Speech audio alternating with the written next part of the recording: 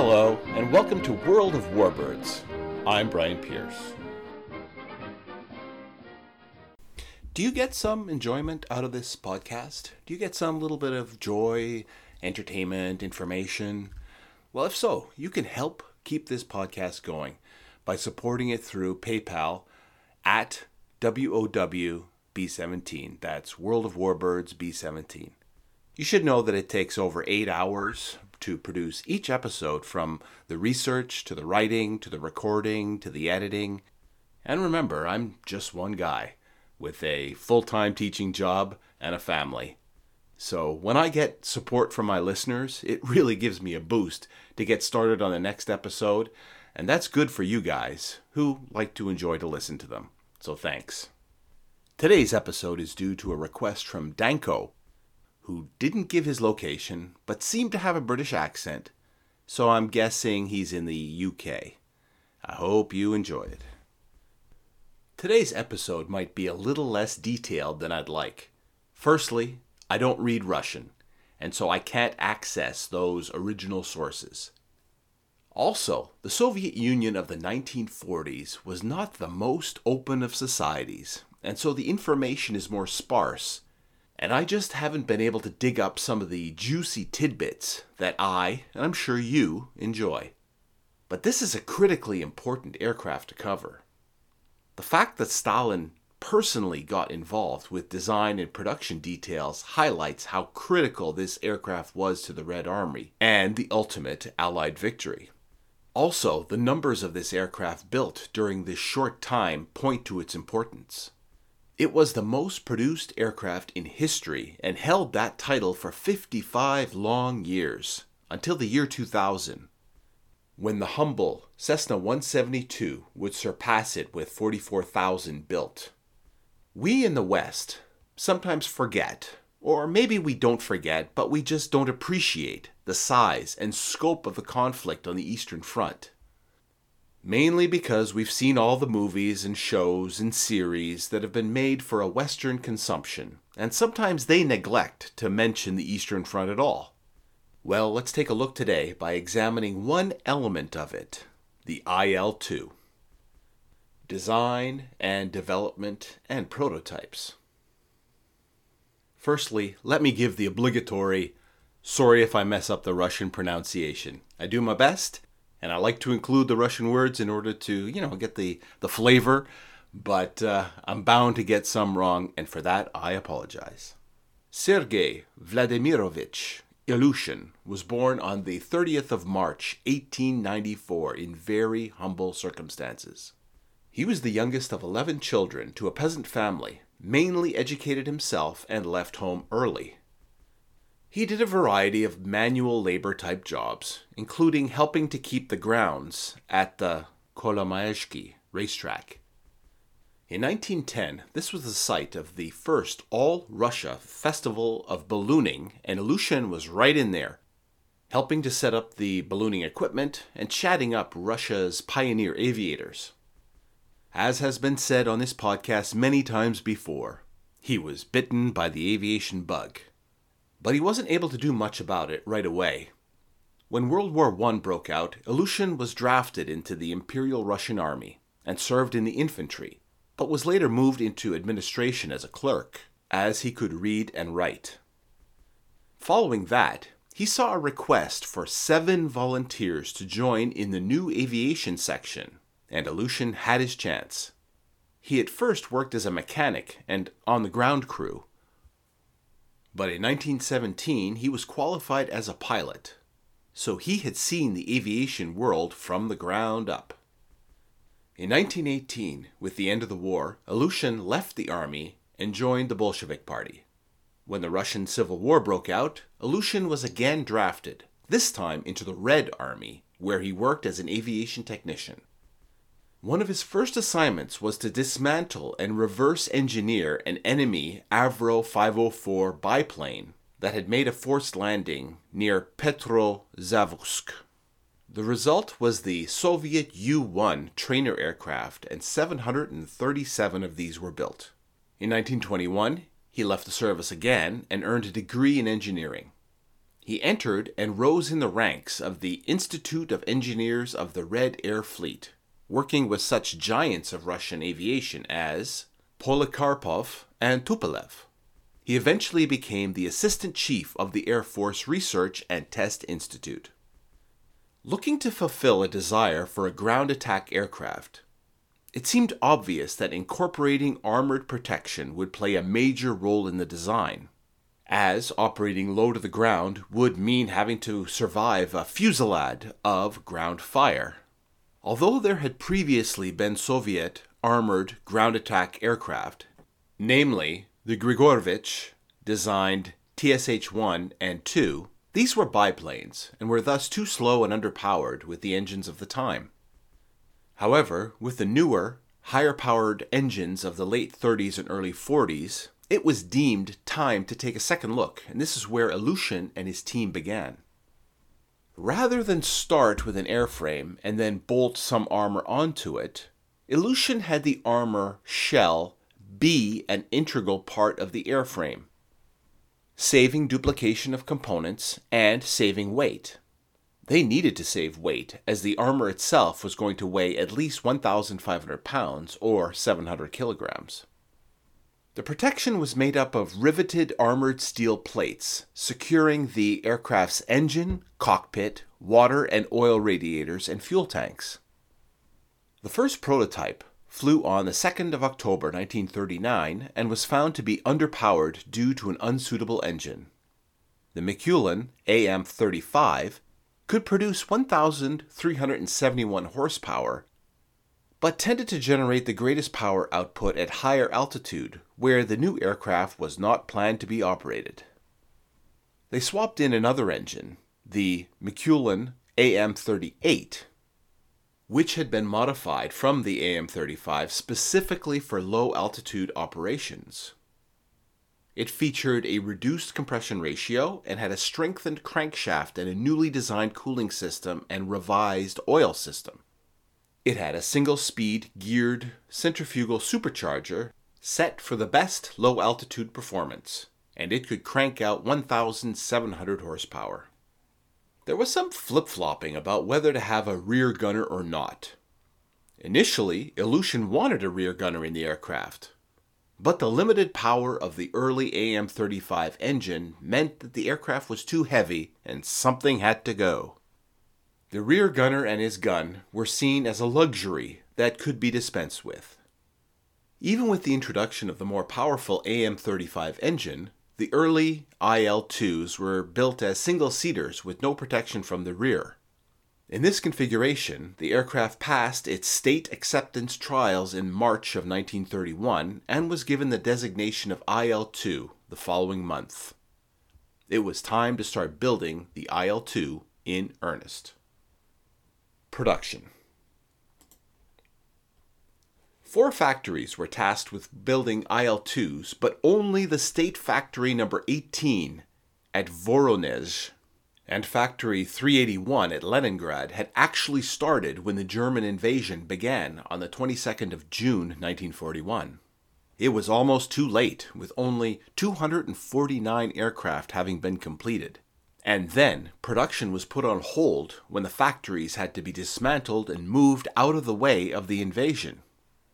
Although a 2-month delay seemed long when you desperately need new aircraft to fight the enemy, it's a remarkably short time if you truly think about the massive effort of logistics required to pick up and move an entire production line of an aircraft during wartime conditions. But 2 months was too long for Premier Stalin. He famously sent a telegram to the production team. Open quotes. "You have let down our country and our Red Army. You have the nerve to not manufacture IL-2s until now.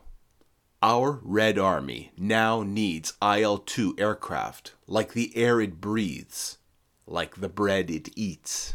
Schenkman produces 1 IL-2 a day, and Tretnyakov builds 1 or 2 MiG-3s daily. It is a mockery of our country and of the Red Army. I ask you not to try the government's patience and demand that you manufacture more ILs. This is my final warning." Close quotes. Coming from Churchill or Roosevelt, the threat in this telegram might be more figurative, or at least lead to a sacking. Coming from Stalin, a final warning can be seen as an actual final warning.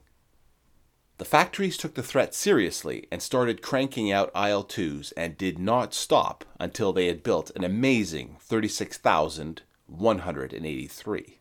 There were several variants. The IL-2 Type 3M was a two-seat IL, armed with a Noodleman Suronov NS-37 in gun pods under the wings instead of the usual 20mm cannon. The type was first used in combat during the Battle of Kursk, but the combat effectiveness was judged to be quite low and production numbers were limited, in quotes, to about 3,500.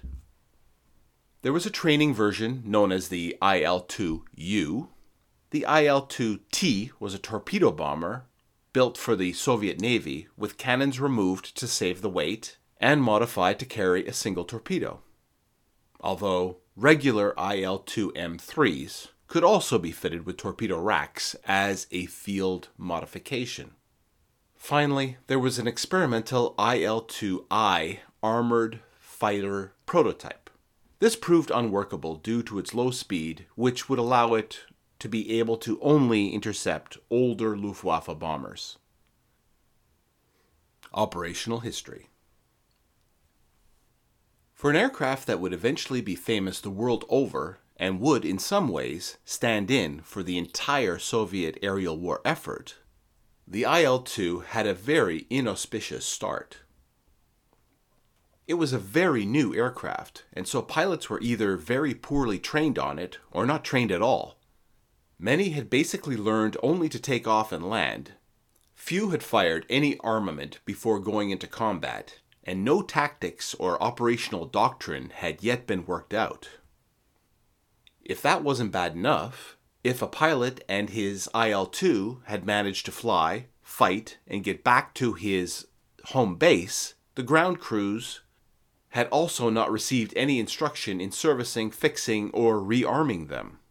As previously stated, there had been 249 IL-2s available on the first day of Barbarossa. By the third day, 10 had been shot down, 19 were lost for other operational reasons, and 20 IL-2 pilots were dead. A month later, only 20% of the IL-2s were still operational. But things would change. Production would increase dramatically. I'm sure partly due to Stalin's personal involvement. Also, rear protection would be reintroduced, again partly due to Stalin. Supposedly, an IL-2 pilot had written to the Soviet leader reporting that, quotes, "The aircraft is absolutely unprotected against enemy fighters attacking from behind. In most cases, the fighter approaches from behind, trying to knock out the engine or kill the pilot." Close quotes. It was a pretty ballsy or desperate move for the pilot, considering how Soviet military culture, to me, didn't seem all that conducive to complaining. However, whether it was the result of the letter or not, a two-seat version soon went into production, and the single-seaters were field modified by cutting a hole in the rear fuselage and installing an impromptu rear gunner position. Adding the rear gunner caused handling problems due to the increased weight and the shift in center of gravity. So-called arrow wings were designed to deal with this problem.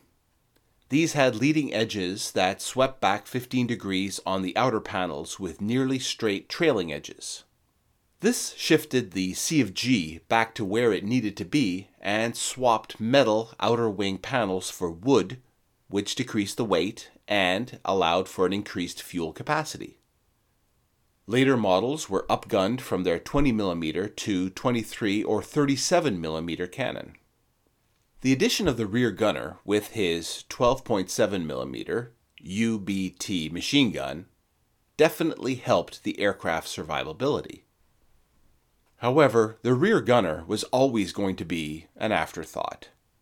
He didn't even have a proper seat. He sat on a canvas sling. He also didn't benefit from the armored bathtub that the pilot was in. And the 6 millimeters of armor protection that the gunner had could really only stop small arms rounds.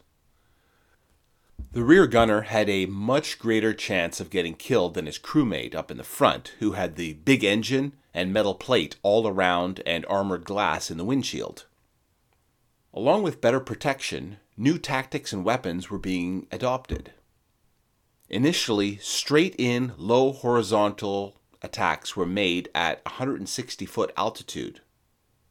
But this was changed to attacks where the target was kept to the pilot's left and a shallow turning dive of 30 degrees was used, using echelons of 4 to 12 aircraft at a time.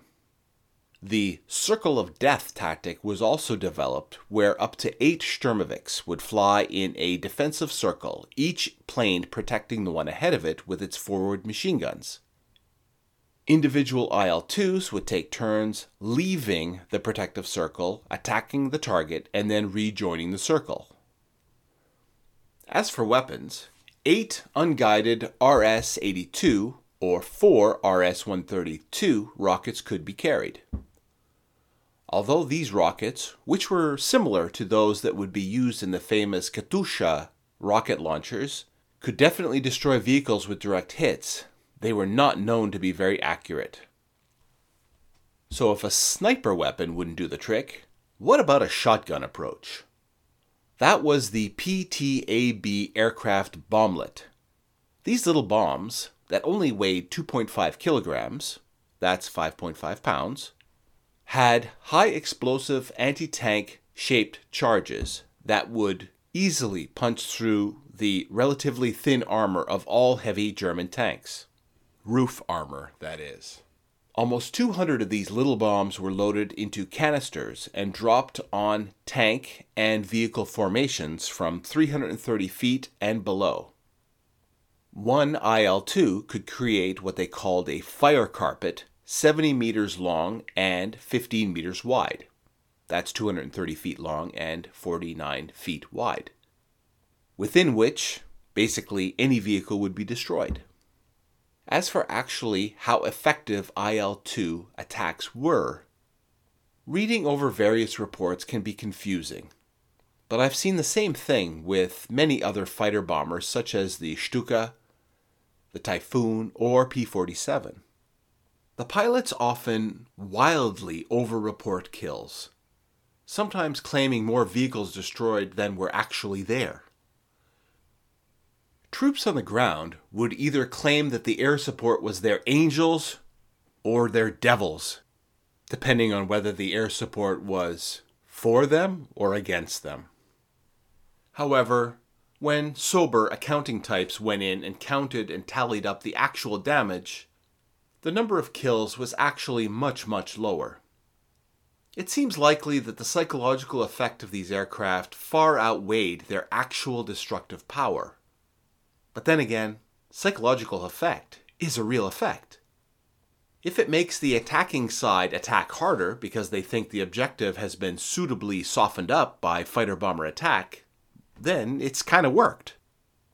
It equally works if the enemy runs because they see the supposedly deadly IL-2s rolling in for an attack. I think we just have to accept that there were no superweapons and that fighter-bombers were just one other instrument in the orchestra to victory. But the IL-2 certainly earned a reputation from both sides, and this can be seen by the number of nicknames that it had. Firstly, it never had an official name other than IL-2. Sturmovik is a generic Russian word meaning ground attack aircraft. We know the pilots loved it because they called it by the diminutive Ilyusha, which denotes affection. Soviet troops called it the hunchback, the flying tank, or the flying infantryman. Wehrmacht troops also called it the flying tank, as well as the Black Death. I think I like the Luftwaffe pilot nickname for it the best. They called it the Zement bomber, the concrete bomber, due to its ability to survive punishment. Although the Stormovik was designed as a ground attack aircraft, it could and was used as an air-to-air attacker against aircraft such as the Henschel HS-126, Junkers Ju-87, Ju-52, Henkel HE-111, and Focke-Wulf FW-200 Condor bombers. Although the IL-2 had impressive armor and improved tactics, it was still operated in a very, very dangerous environment. And if jumped by enemy aircraft, the usual defensive tactic was to dive, fly low, and close the throttle as the fighter closed in.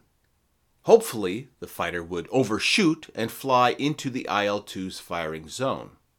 But losses were the highest of all types of Soviet aircraft, the worst year being 3,115 destroyed in 1943.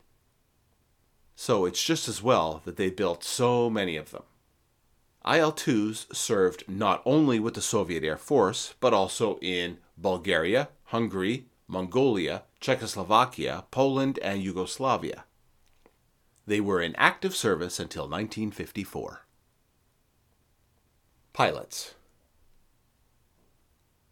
Yuri Kirkikov was born in 1924 in Moscow and flew, fought in, and survived what the Russians called the Great Patriotic War. We are lucky that he was interviewed and his story was recorded both in Russian and then translated into English on the iremember.ru website. I have adapted his story from the interview format to be more of a narrative. So now let's listen to the words of a man who was there. I, Kirkikov Yuri Mikhailovich, am a native Muscovite in the 4th or even 5th generation. I was born in a military family. My father and uncle were military specialists.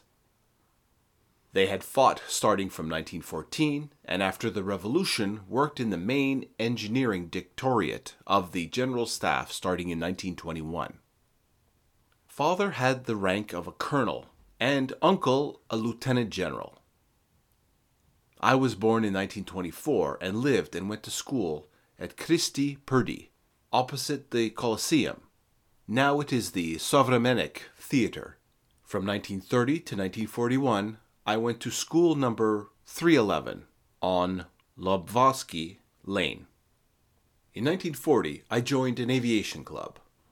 They had turned me away from everywhere, said I was too young, but I finally got what I wanted, and they let me in on the condition that I would bring a note from my parents saying that they were not opposed.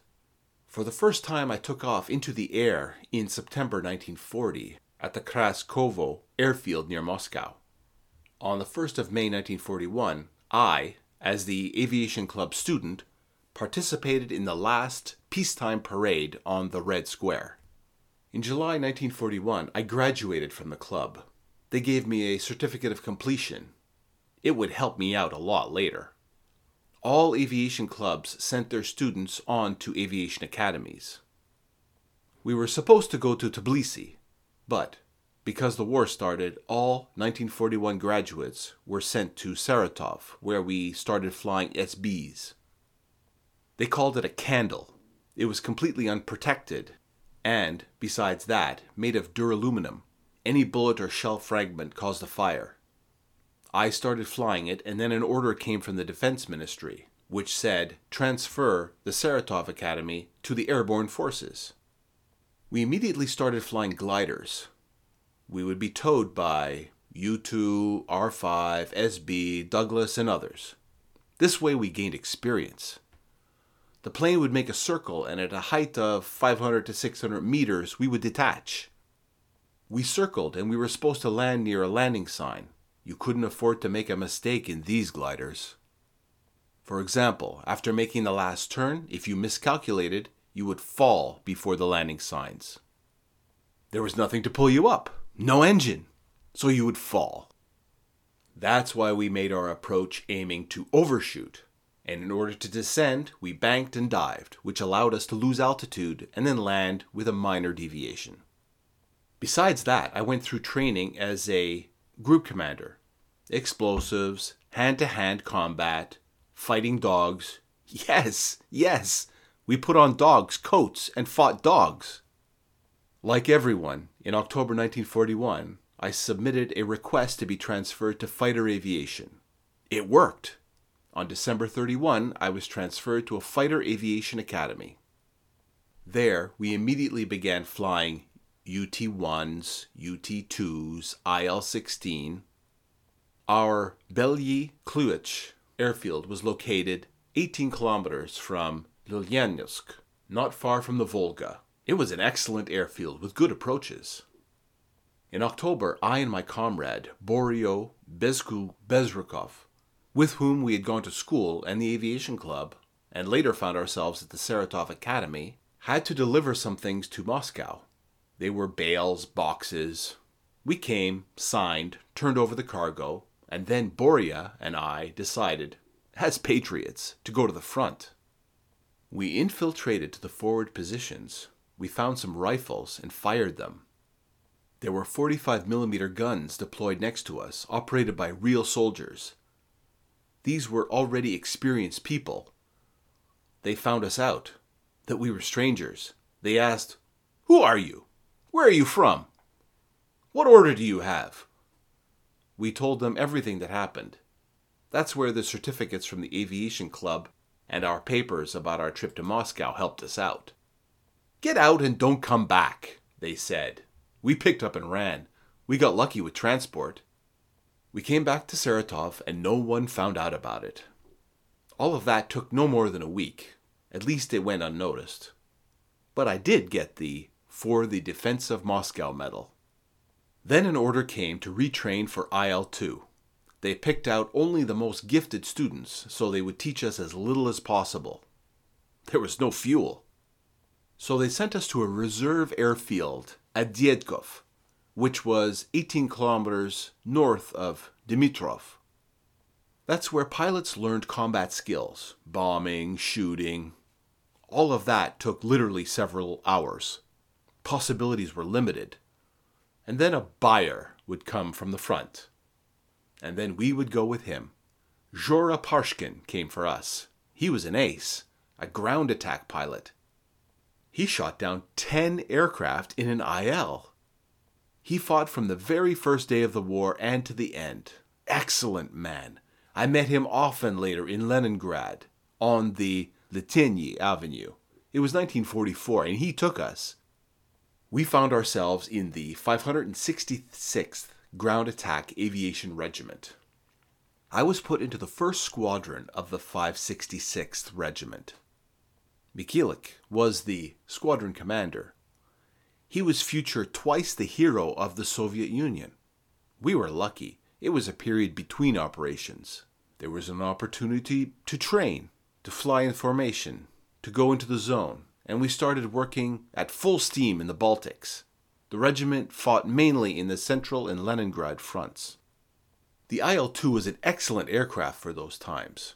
Carried 600 kilograms of bombs, 8 rockets, 323mm shells for the cannon, 150 per gun, and 1,800 rounds for each machine gun, 3,600 rounds, 10 DAG-10 distance aviation grenades for the protection of the lower rear hemisphere. If a German appeared, you would press a switch and a grenade would fall on a parachute and explode 150 meters away. Besides that, we carried an infantry submachine gun and some hand grenades. The engine was the most vulnerable part of the aircraft. The wings were fine, more or less. If a fuel tank was hit, that wasn't bad either. Why? When approaching the target, we opened carbon dioxide canisters which filled the empty space of fuel tanks. If a bullet pierced the body and hit a fuel tank, the sealer would fill the hole, fuel would not leak out. There was no vapor and consequently no combustion. The gunner had a 12.7mm Berezin machine gun. The rear gunner was a real necessity. His usefulness was beyond question. Some people said that there were 7 gunners killed for each killed pilot. This wasn't true in my regiment. We had 105 pilots and 50 gunners killed. Why? Because the regiment fought from the beginning to the end of the war. The first half of the war, it was a 1-seat aircraft, and the second half in 2-seaters.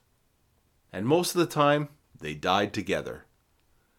A ground attack pilot, according to the statistics, managed to fly 7 to 8 sorties and then died. Such were the statistics. We started in the Baltics, went through Prussia, and finished in Wittenberg, from where we flew sorties to Königsberg and even Danzig. Everyone was at first a wingman at the front. Vazia Miklev and I flew about 40 sorties. He went to Moscow to get his star, the gold star of the hero of the Soviet Union, and came back only in the end of April. I was already a leader. Usually our missions were the bombing of forward positions.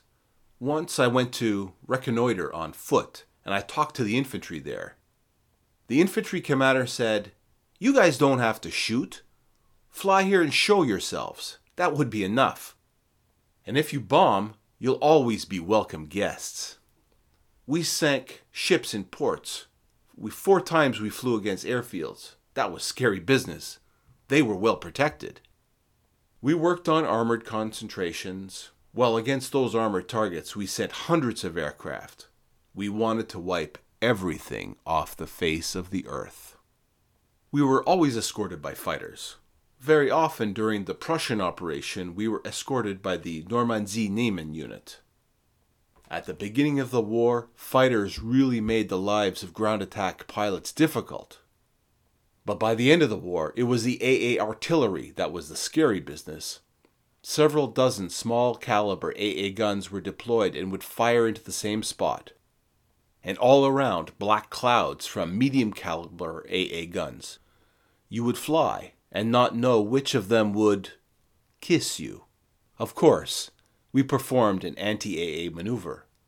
We threw our plane side to side, then we would get into the circle above the target and start working on it. The little ones, meaning the fighters, would cover us. The number of passes you made depended on the situation and the amount of resistance. If there was a lot of AA, Lord help us, not single guns, but concentrated in quadrants. I would sometimes count up to 40 guns, an uninterrupted stream of bullets. Small caliber AA artillery was especially dangerous. Then it would be only one pass. You would use everything at once, rockets, guns, bombs. If the resistance was not that great, well then several. 4 to 6 times we would attack. We approached the target in formation, if weather allowed, at the altitude of 1,200 to 1,400 meters, and departed after assembling, also in formation at the same altitude. We always attacked from a dive, 30 to 40 degrees. You wouldn't have time to fire everything at a steeper angle, 30 to 40 degrees. That is the angle that provided the complete use of all weapons. We had anti-tank bombs. We took about 280 of them. There were also 25 kilogram, 50 kilogram, 100 kilogram bombs. 4 bomb hatches, 600 kilogram load. We would bomb them from the altitude not lower than 1,400 to 1,500 meters. If there were low clouds, 400 to 600 meters, but then we put in delayed fuses. Sometimes you would make the first pass, and then the second one. Then they would say from the ground, "Wait a little. When the infantry passes, we'll redirect you to other targets." So we would work this way. Stay in the air, then we would work other targets based on the commands from the observation post. That was the procedure. We flew sometimes 3 sorties per day, sometimes 3, but that was a lot. A lot. If someone says it wasn't scary, they're lying. The moment of expectation was the scariest and the most unpleasant. For example, they would say, at 1400 you will attack such and such airfield. You sit there. 1400 passes, nothing. 1430 passes, nothing. 1500, no order. You sit in the cockpit waiting for the rocket to signal takeoff, and nothing. Your legs start shaking. A real panic starts. After all, there was no guarantee that you wouldn't be shot down during the mission. When the rocket would shoot up in the air, your head would start working in a different direction. Panic would be turned off. Then there was an unpleasant feeling when we approached the target, but we would not be attacking it immediately. They would be preparing for us and fire. After the attack started, that was it. The pilot was at work, looking for targets, pushing triggers, rockets, guns, machine guns, pulling bomb releases. Bombs could be released by the buttons, or if you wanted to release them all at once, you pulled an emergency lever. Everyone had a gun camera, which was working when you were firing the guns. If you set a vehicle on fire, it would be recorded. If you worked a tank, that would be recorded. Besides that, the gunners would have wide area cameras. There would usually be a couple of them per group. It covered a wide area, and after we landed, the film was printed. Besides that, when approaching the front line, we established communications with the observer, usually a representative of the Air Division. We could recognize his voice. He would literally aim us. "Guys, a little to the right. Okay, now." He gave us the permission to attack. He told us where the bombs were falling. On a second pass, he would introduce corrections. His confirmations were taken into account. Sometimes errors were made.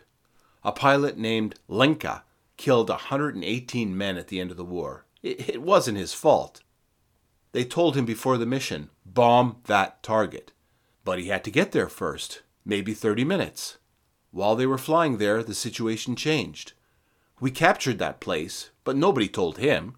The group worked the target. 118 of our soldiers died. He returned and they tore off his shoulder boards, but immediately investigated and gave them back. Later on, he was the Air Force commander of the Belarusian military district. We got hit a couple of times. A shell hit a wing on the 28th sortie. We made it back miraculously. The hole was about a meter in size. If a bullet hits, the smell of burned metal can be felt. I smelled it. Turned my head, and there it was, a hole. But I was lucky. The shockwave and fragments went to the gunner. His legs were mangled. Communications were disrupted. We landed at Wittenberg, and I taxied off, turned off the engine, jumped out onto the wing. The gunner, Viktor Sakev, Siberian, born in 1926, was just lying there. Guys ran to us, pulled him out, barely saved his legs. But it turned out that I was also hit. A fragment scratched the back of my head. Where did it manage to penetrate? They wanted to put me in a hospital, but I refused. Technicians worked well. If a plane didn't return for technical reasons, well, something happened. That was very serious. Such occurrences were always investigated. On the last day of the war, the first sortie was at 10 o'clock in the morning, and the second was around 2 p.m. to the Zemland Peninsula. We worked over its very edge. We returned. They refueled us for the third sortie. So we taxied and waited for the order. Then the chief of staff, Nikolai Ivanovich Borov, ran to us. "Yuria, taxi back. It's over." We turned off our engines and fired into the air in joy. The war was over. The war was ended for me in Wittenberg. I had flown 84 sorties. And then I flew ILs and MiGs for a long time. Although Yuri is quoted in many sources about his experiences during the war, I have not been able to find anything about his post-war life, except that perhaps he remained in the Air Force by his statement that he flew ILs and MiGs for a long time. What about Sergei Ilyushin? After the war, he designed commercial airliners such as the IL-18 and IL-62, which were very popular with Aeroflot and the airliners of many Eastern Bloc states. He remained the chief designer at Ilyushin until illness forced his retirement in 1970. He died in 1977 in Moscow. Because IL-2s were made in such numbers, served in so many different nations, and remained in active service until 1954, there are quite a few examples on display. Surviving ILs can be seen displayed in the Czech Republic, Hungary, Norway, Poland, the UK, and USA. Of course, Russia has many, including an airworthy model with the Wings of Victory Foundation in Moscow. The Flying Heritage and Combat Armor Museum in Everett, Washington has an airworthy IL-2, which was reconstructed from parts of 4 different wrecked aircraft recovered from Russia. It is powered by a reversed Allison V-1710-113. I'd love to see it in flight one day.